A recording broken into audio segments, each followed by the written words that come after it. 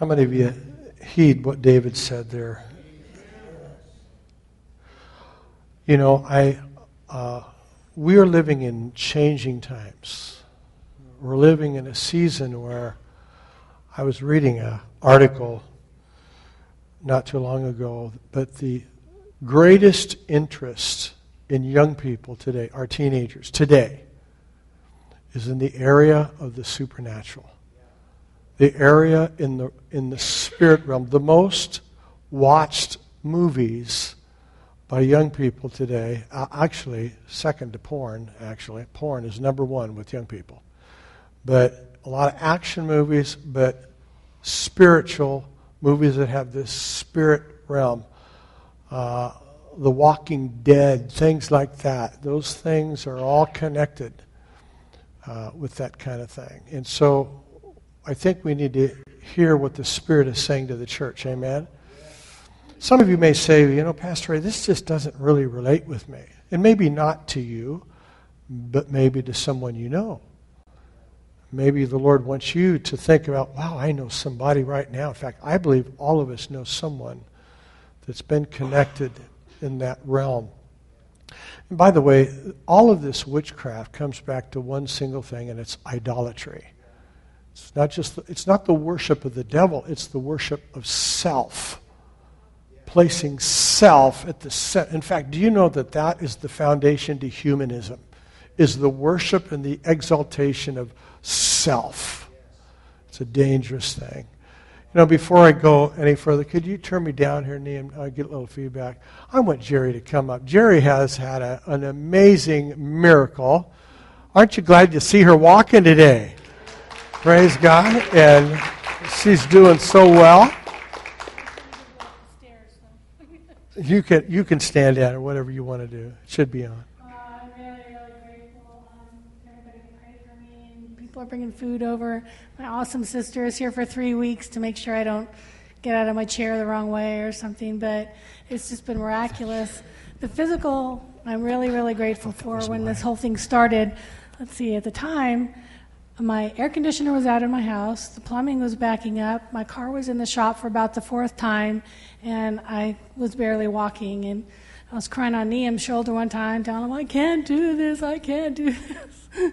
And, you know, of course he encouraged me. Everybody knows Neem. But I have to tell you how this happened. I've had my surgery, so everything's fine. I'm up. They're trying to tell me, slow down, don't do so much because I feel so good that I am. But I want to tell you how it came about is I was saying, I can't do this. This is too much. I can't be off work. I can't afford the $3,000 deductible. I can't afford to, not get my paycheck. I can't. Because I really was overwhelmed, and I know I'm not the only one that happens to. But at some point, there came a shift just from people saying, I'm praying for you, and you can do this. And there came a shift where I said, all right, well, I don't know how I'm going to do it, but I know God will make a way for me. He always has. And so my thinking started shifting, and that's where everything gets fixed, is when your thinking starts shifting. And my thinking started shifting. I was like, oh, Lord, how am I going to be off work for 6 weeks? How am I going to meet that $3,000 deductible? How am I going to pay the whatever it is for the surgery? How am I going to do that rather than I can't? You'll make a way if it's going to happen for me.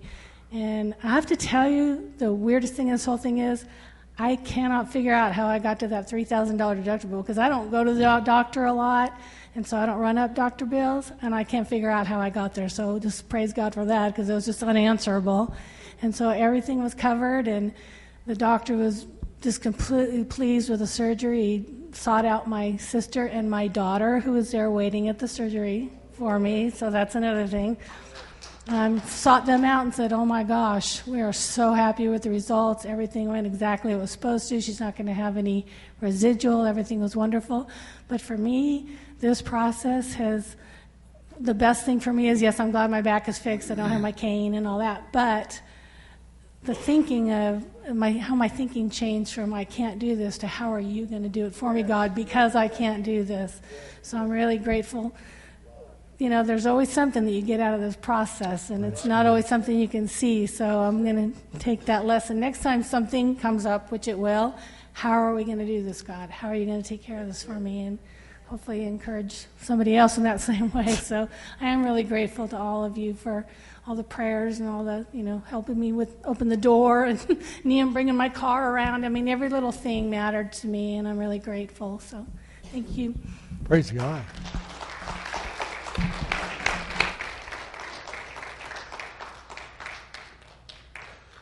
It's also awesome to have Jerry's sister here from Arizona. And it's so good to have her. She's here. And, I forgot, what was your first name? Sherry? What? Jerry. All right. I wanted to just say the Lord kind of just gave me a word actually yesterday when we were at the house, or maybe it was the day before. But you just have a big heart. You have a real servant spirit. And the Lord just said that He's planted you by a river. He's going to water you. You've gone through a season in your own life. I know you're married, but I just felt like I saw a cloud. But it wasn't a bad cloud, but it was a cloud. It was His presence, favor, and just raining on you. You're a giver. You're just a giving-hearted man. You'd give anything away, and you're a detailed individual as well. But I just felt like the Lord just says that He wants to water, refresh, and your best days are ahead. Just look forward to expect some amazing things in your life. I wanted to say too that we serve not just a big God, but a good God. Amen? You drop my volume here. I just felt like the Lord say that there's been some people that have gone through, maybe a few people, are going through some serious financial hits.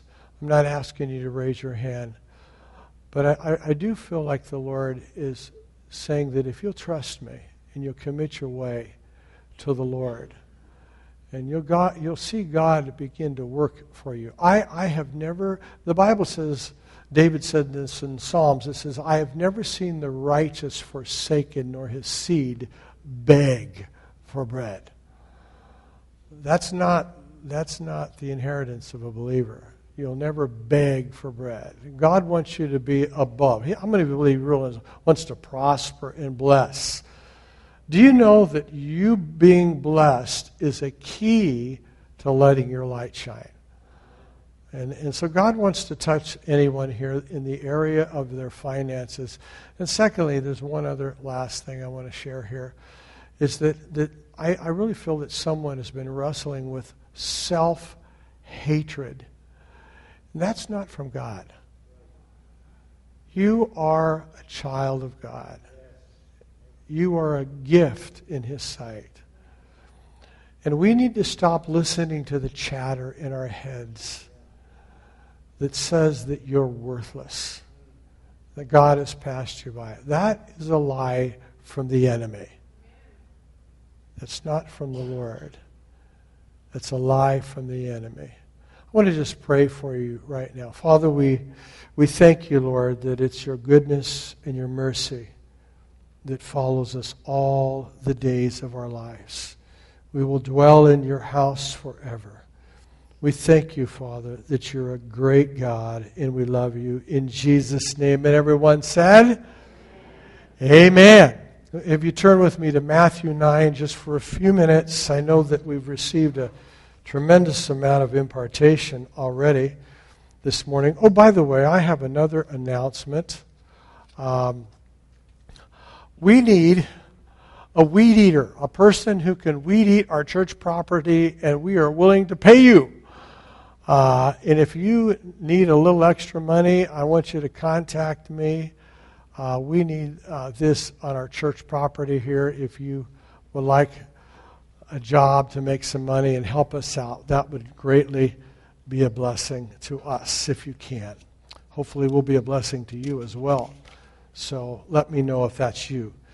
Matthew chapter 9, verse 9. Matthew 9, verse 9. And Jesus passed on from there, and he saw a man named Matthew sitting at the tax office. And he said to him, Follow me. So he arose and followed him.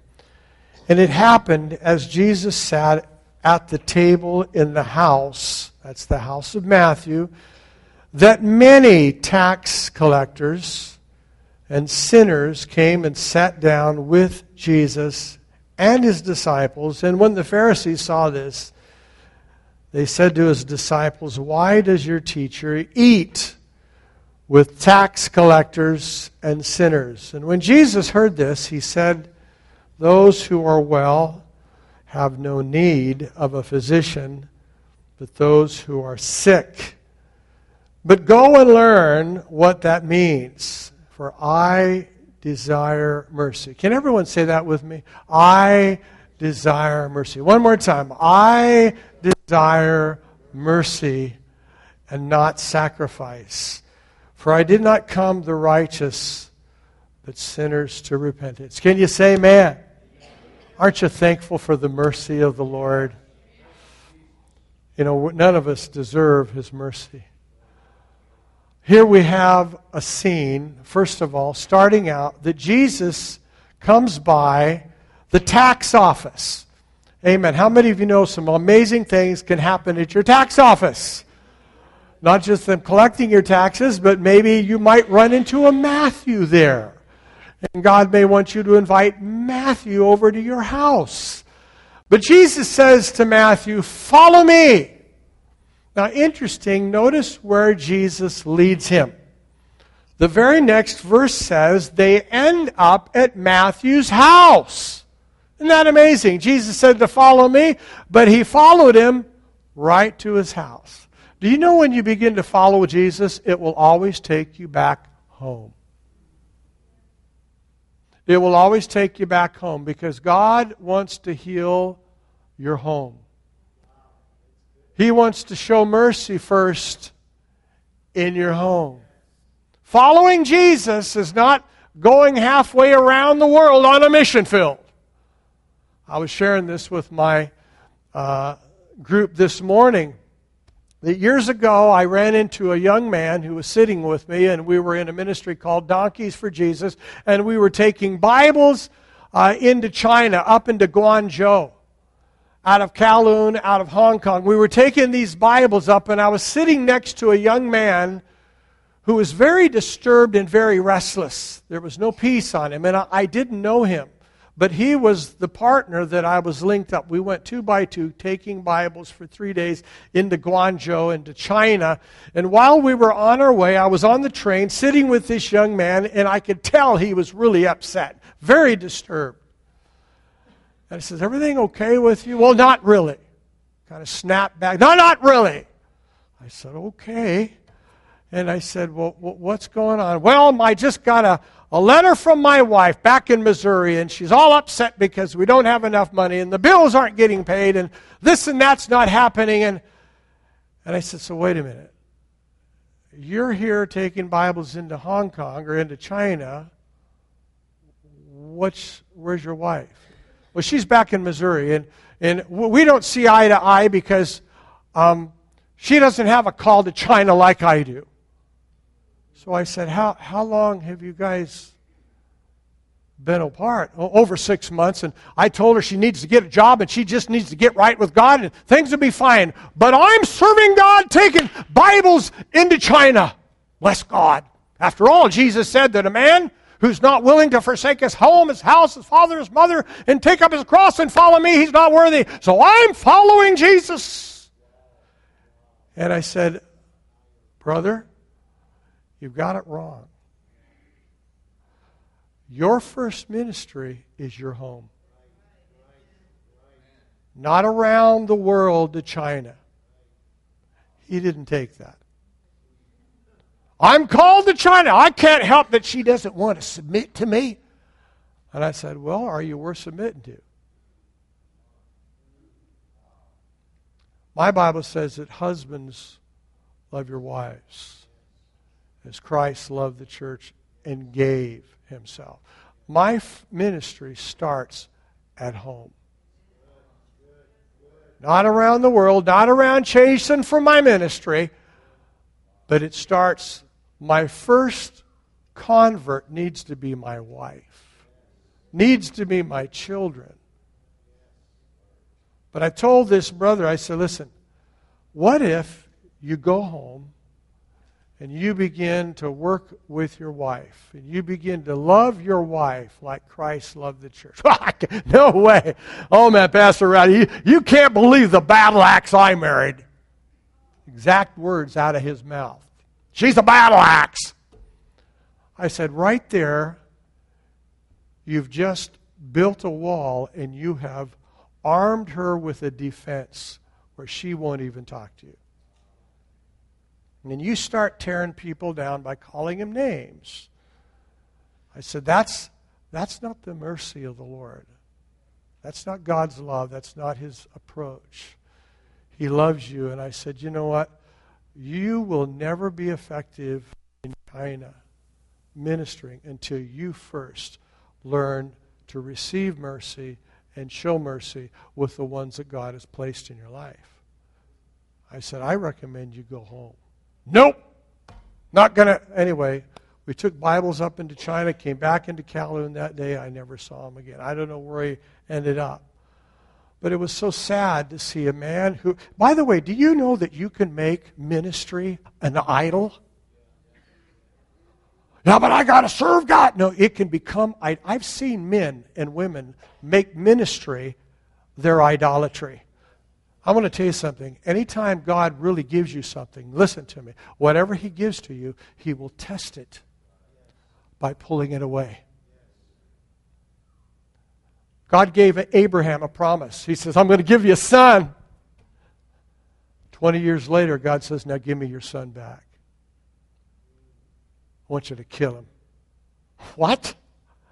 You just gave me the promise, God. What do you mean kill him? I want you to take him up to Mount Moriah, Genesis 22. Offer him as a living sacrifice. No way. Abraham followed through with the promise, and God provided for himself a ram. But see, here's the thing. The reason why he could sacrifice is because he knew the mercy. He knew the love of God. Here we find in this passage that Jesus is sitting down and he is eating with people that are defiled according to the customs of the Jews. These are defiled people. These are sinners.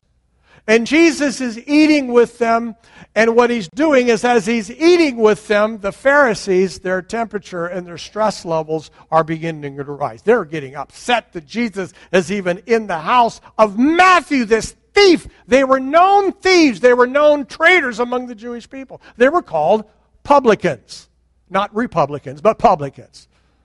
They were called publicans, which was a Jew who worked for Rome. That's what they called him, a publican. And so here, Jesus is eating with them, and the Pharisees are saying, why? Why would you eat with those kind of people? Because I desire mercy. How many of you know that? I want you to write 3 things down. This is what mercy does. Mercy does 3 things. Number 1, mercy disarms. Everyone say disarms.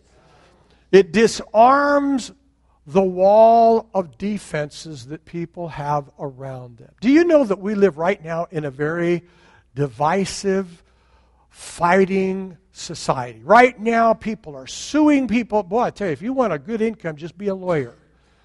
They're so busy in the people are suing anybody for everything. They're suing people. People are mad at people. People are divided. People are writing people off. People are casting people out. They don't like. We live in a very divided, demonic society.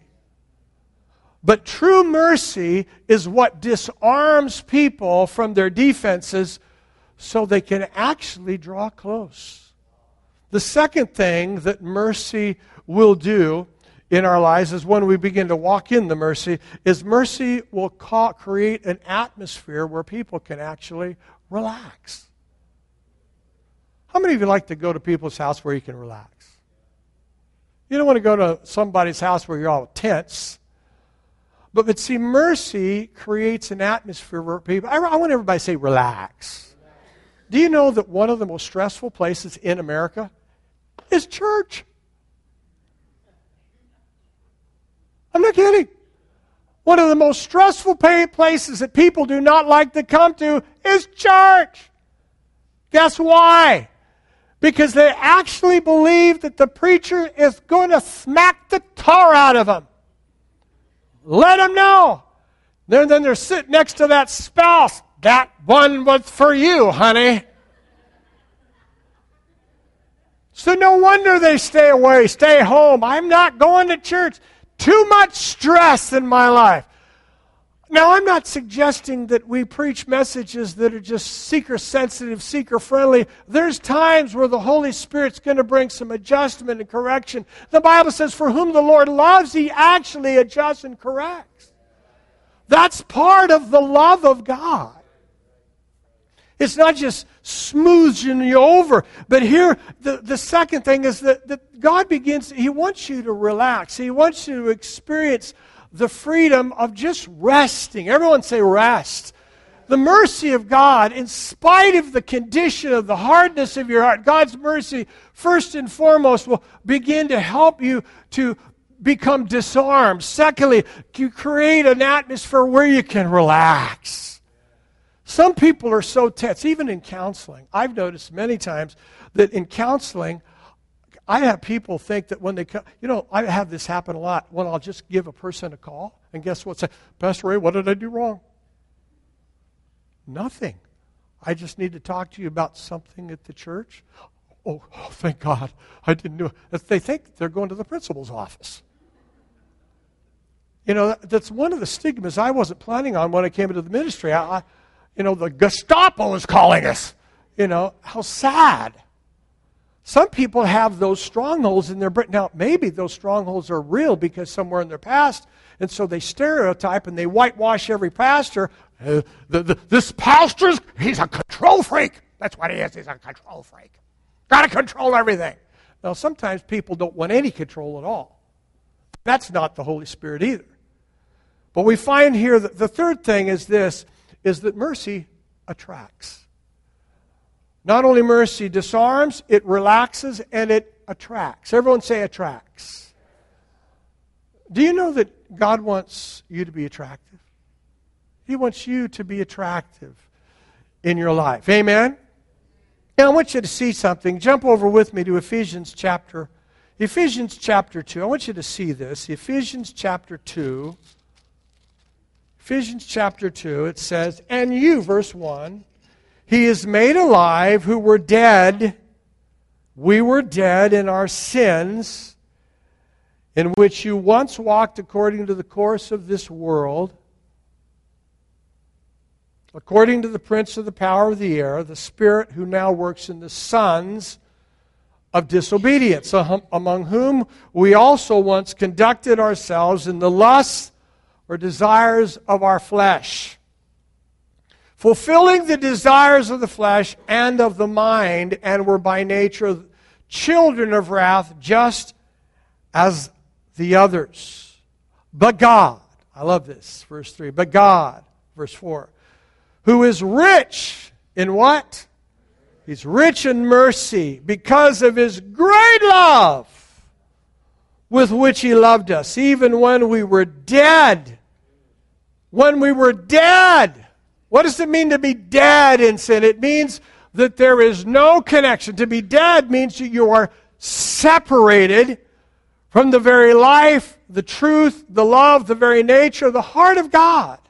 The Bible says, when I was in the depths of my anger and my pain and my hostility and by wicked works, I was walking in the wages of sin, living in death. The Bible says, when you were dead, Christ died. And He loved you. The Bible says, we're rich in mercy. He made us alive. What does mercy do? The first thing that mercy does, it makes us alive. All of a sudden you come alive. You start breathing again. Start hoping again. You actually start getting happy. Turn to your neighbor and say, I'm happy. Praise God. Now, I know what some of you are saying right there. Pastor Ray, you just asked me to fake it. You just asked me to fake it. That's right. I want everybody to say this. Sometimes I have to fake it. Oh my God, that's deception. Do you know that walking by faith doesn't always mean you walk by feelings? Sometimes it seems like you're faking it. But you know what? The more you walk, the more you're convinced. The more you do it. Here's a story, short story. When I started my lifestyle change 2 years ago and I started eating right, guess what? I started saying, Ray, you're skinny. Ray, you really love broccoli. Ray, you really love those vegetables. Ray, you really love eating smaller portions. I was faking it.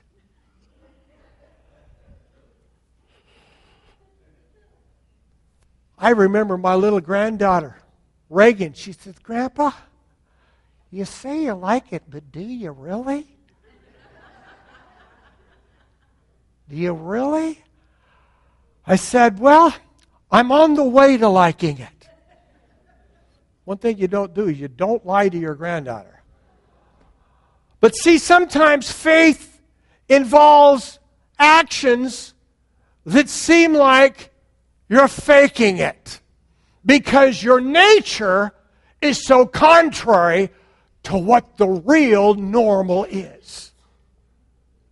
And you see, it wasn't until I began to lose weight and I began to eat right that my taste, do you know why diets don't work? Diets don't work because in our subconscious mind, we want to reward ourselves with everything we've been keeping ourselves from.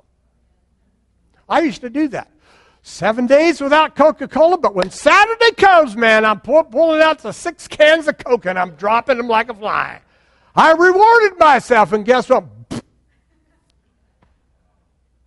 See, you cannot make a change without changing your taste. That applies spiritually. And sometimes we have to confess. Today someone's talked about speaking and moving mountains. Do you know that when you speak a word that heaven binds it when earth agrees with it? Do you know that you actually are moving the mountain even though you don't see that mountain move? You may not see a mountain, but that mountain's moved because you said it. Yeah, but I don't see any evidence. That doesn't matter. God's looking for somebody on earth to speak faith. That mountain may be there, the giant may be big, but you're speaking a word, and it looks like you're faking it. Boy, some of you are awful quiet right now. Because, see, faith, you don't often see instant results. It seems like you're not faking it because you're standing on the living word. And so when the Apostle Paul here says that mercy makes us alive in faith, and with Christ by grace you've been saved and raised us up. Not only were we made alive, but mercy raises us up together and makes us sit. Everyone say sit. We are seated with Christ in a place of authority. Next with Jesus, seated. Everyone say, I want you to get this position. I'm seated. That's what mercy does. His mercy raises us, makes us alive, and seats us together with Him. That means there is a godly and a powerful kingdom authority that rests on your life because of His mercy. That's the mercy of the Lord. Amen? The mercy of the Lord.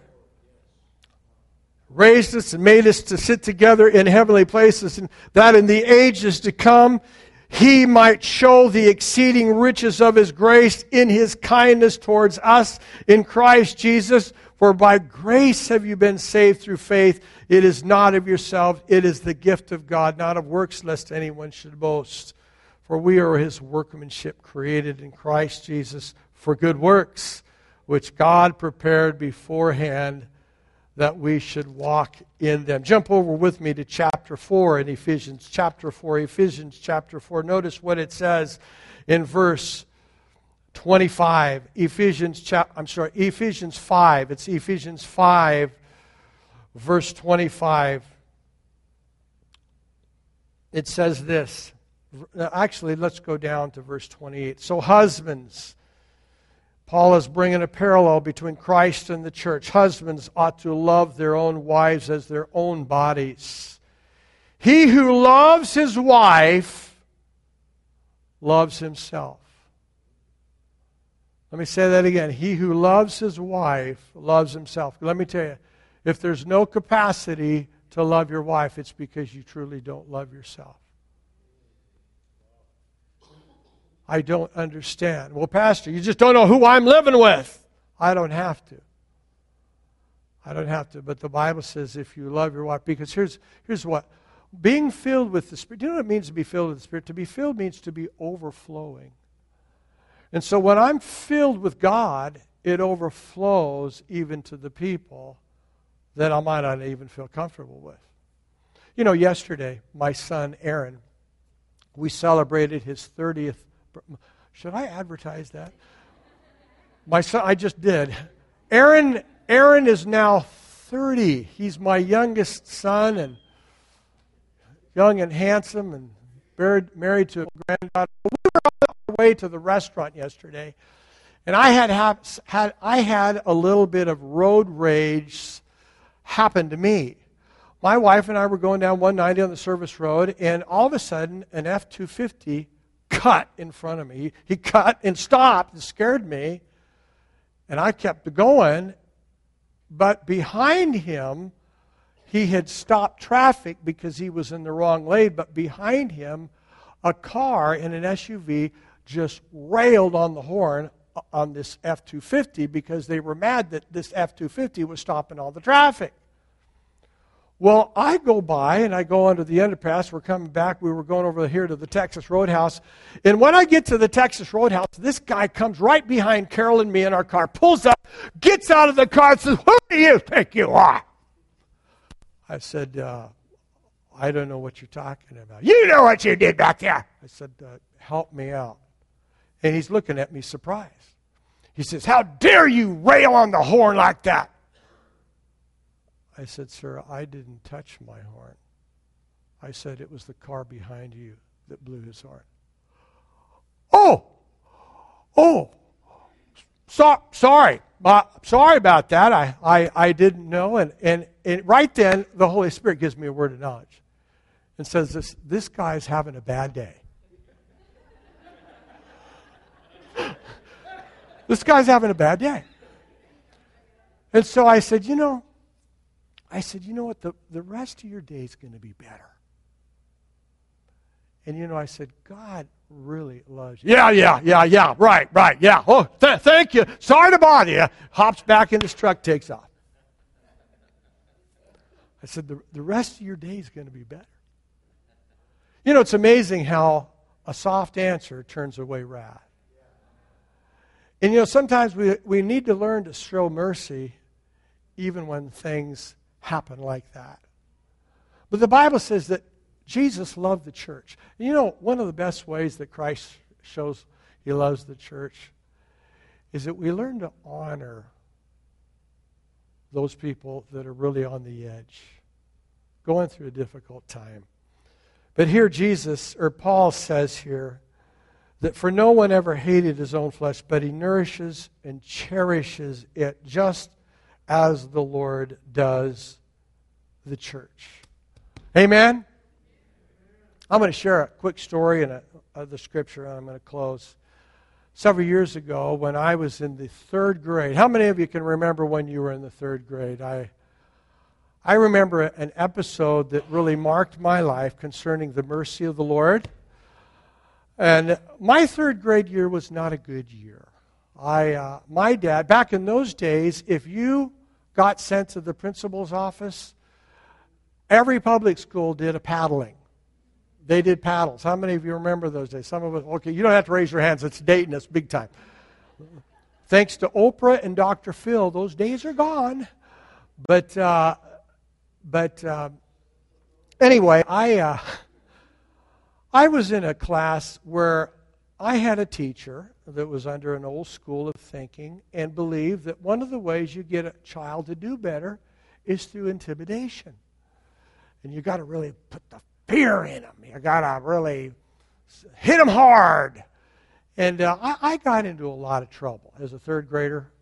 Was kind of suicidal, psychotic, needed some help, But But I remember my own dad said this. My dad says, now, if you ever come home with a bad mark, I'm going to whip your butt good, boy.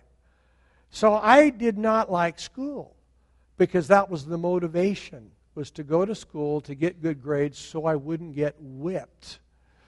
And I remember we were at school one day, and I had a really close friend. And he was my buddy in school. His name was Matthew, too. And he was a good friend of mine. Well, we had a fire drill. And I'd never been in a fire drill before. We just moved into that area, first year in that area, and I was in the third grade. And I was in the first of the line. Matthew was behind me, and we're marching out, but my teacher was at the end of the line. And when we came outside, I saw 2 massive fire trucks, huge fire trucks. Well, I took off after the fire trucks, and the firemen actually opened the door and let me sit in the front seat. He put a hat on me that was like a Texas hat. It went over my eyes, and I was holding on to the steering wheel. I was in king heaven, man, sitting in a fire truck. Matthew was in the back, and all of a sudden, here comes Mrs. Mallory. My third grade, Raymond Gallagher. Matthew, I can't remember Matthew's last name. Matthew and Raymond, you come down here. And the fireman, the driver, he said, oh, Mrs., I let him up there. I let him in. By the way, they don't have all the regulations they used to have. But I ran and I sat in the driver's seat, and I thought I had just arrived. But I wasn't thinking of the consequences. Because here comes my teacher. And she comes up, and the fireman was literally saying, ma'am, it was my fault. I let him up there. Don't be too hard. Well, that didn't matter to Mrs. Mallory. She took a hold of my ear, and she took a hold of Matthew's ear, and she took us by the ears, and she was taking us right into the principal. And I remember her just pulling my ear like this, and we're going into the principal's office, and I'm scared to death.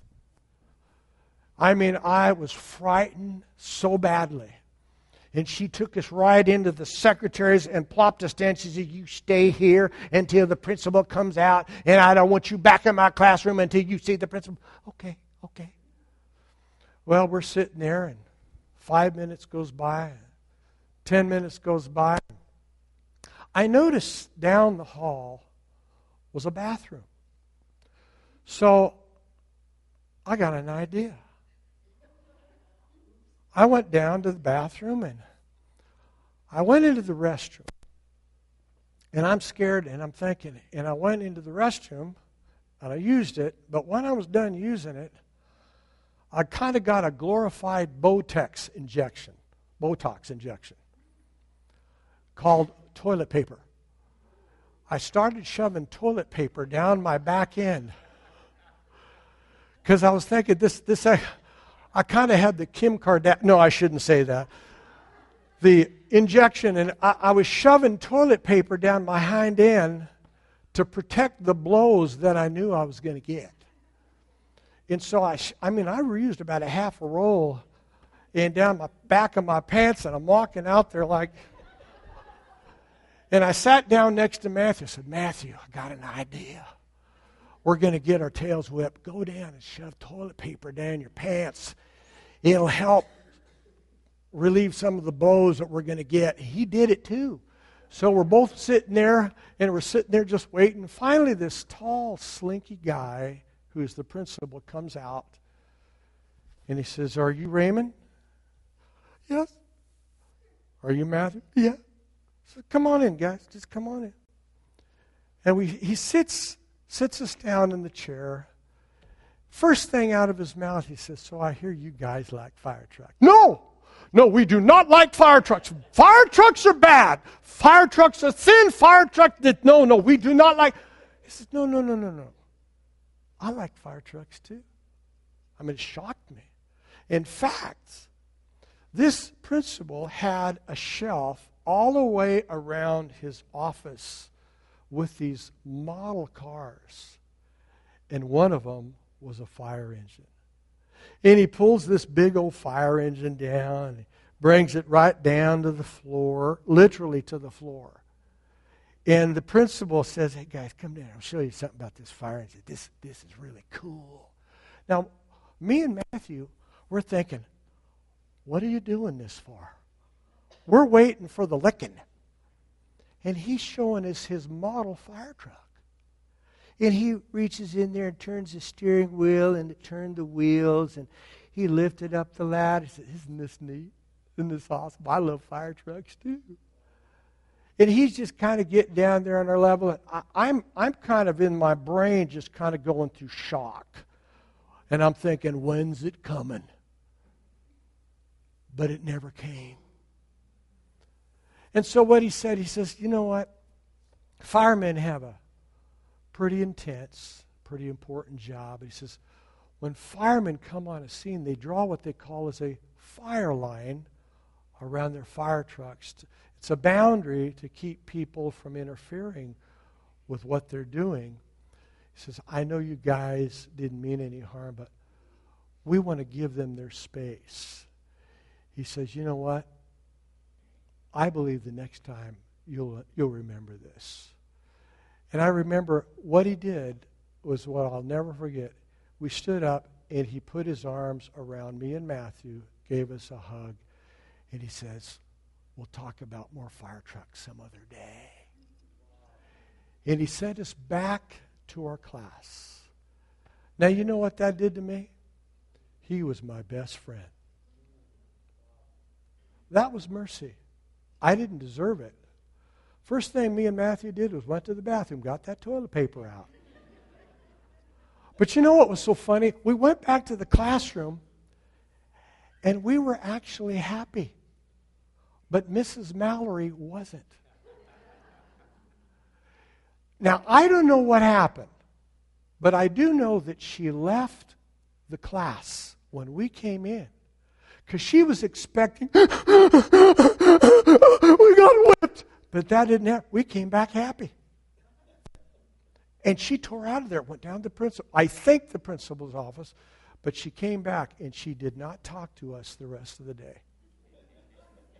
Well, she actually did, but it was just, do your homework. This is what we're doing. No communication. Now, his approach to problems and issues was mercy. And you know what? You know what he did one time? This is true. We were in the classroom, and he reaches his head in. Hey, Ray, you guys got any fire engines at home yet? Mrs. Mallory sitting there, she just got her hand right down to the book. He said, Ray, you got any fire engines? Hey, you and Matthew, you guys got any fire engines yet? No, I still don't got a fire truck yet. He just stuck his head. He's the president. Just stuck his head. Hey, Ray, you got any fire engines yet? I'll see you later. Hey, and he's gone. But you know what? That guy won my heart. My defenses fell. My whole mindset about principles changed. Seeing them as these mean, ugly, horrible, they're out to get me kind of a guy. Instead, he was kind, merciful, and he created an atmosphere where I could relax around him. The third thing was this: mercy attracts. I want to close with this scripture in Hebrews chapter 2. See, I want you to see this. This is about Jesus. This is about Jesus. How many of you believe God wants to heal us from the Mrs. Mallory impact to a healthy impact where we learn how to convey mercy? Notice what it says, verse 14. Hebrews 2:14, it says, inasmuch as the children have partaken of flesh and blood, he, Jesus, himself likewise shared in the same, that through death he might destroy him who had the power of death, that is the devil, and release those who through fear of death were all their lifetime subject to bondage. For indeed he does not give aid to angels, but he does give aid to the seed of Abraham. Therefore, in all things, he had to be made like his brethren, that he might be a merciful and faithful high priest in things pertaining to God and to make an atonement or propitiation for the sins of the people. For in that he himself suffered. Being tempted, he's able to aid those who are being tempted. Aren't you grateful for the mercy of God? He's a merciful priest. He's not out trying to hurt you. He's not out trying to hit you. He's trying to restore you. And you know what he does? Not only does he attract you, but his mercy brings the best out in us. Amen? You know what? You'll never give mercy till you receive mercy. Paul said it in Ephesians. A man cannot even love his own wife until he loves himself. But you can't love yourself until the inner core of you is healed. So I need to ask you, how's the inner core? Are you filled with a lot of chatter, a lot of anger, a lot of discouragement? Or do you feel that you can come boldly to the throne of grace to obtain mercy in the time where you're doing fine? No, in the time of need. Amen. Let's bow our heads. Maybe this morning you might say, you know, Pastor Ray, I've been beaten up by the enemy. The enemy has really taken and it's just plowed into me. And I don't feel very close to the Lord. I feel like I've allowed a wall to come between me and the Lord. And I feel that sin, maybe it's not sin, maybe it's just some attitudes and issues, have separated me from the Lord and the blessing that He desires to put into my life. I need to experience mercy so I can show mercy. So maybe this morning you might say, you know, I need the mercy of the Lord. If that's you, I want you to raise your hand. I want to just pray for a rich installment of the mercy. I see your hands. Anyone else? I just need the mercy of the Lord. Maybe you've been like that man who felt full of road rage and you're just full of rage. You need to know the mercy of the Lord. The mercy of God is what brings a calm, brings peace. He gives you perfect peace. Peace that passes all understanding. Maybe there's been a war going on. You're involved with a war that Jesus has already declared it's over. The war is over. You need to come boldly to the throne of grace to obtain. Can we stand to our feet this morning? Maybe you'd like prayer or an impartation. We'd love to pray and minister over any one of you to just obtain the mercy and the blessing of the Lord. Do you know that your Heavenly Father loves you more than words can be spoken? He loves you. He's a faithful high priest who was made in the likeness of man so that he could be faithful and merciful. He's not so lofty that the Bible says so, that he could be associated with our temptations, our afflictions, so that those walls could drop. There's walls. There's so many walls around people. We're like an onion, just layers. God wants to just bring those to disarm you so you can begin to receive and drink from Him, His mercy today. Father, we just thank you that you're a faithful God. We thank you, Lord, that you're a God who understands and knows our frame. Lord, you come to restore the joy of our salvation. You come to bind up the brokenhearted, to set at liberty them that are bruised, to proclaim a gospel to the poor, to open prison doors and to open the eyes of the blind. Father, we thank you that you desire mercy, because none of us would be here without it. We ask you, Lord, that we would be recipients of that mercy so we can give that mercy to others. We give you praise. In Jesus' name, amen. Turn to someone, give them a hug. If any of you would like prayer, I would love to pray with you. In Jesus' name, God bless you.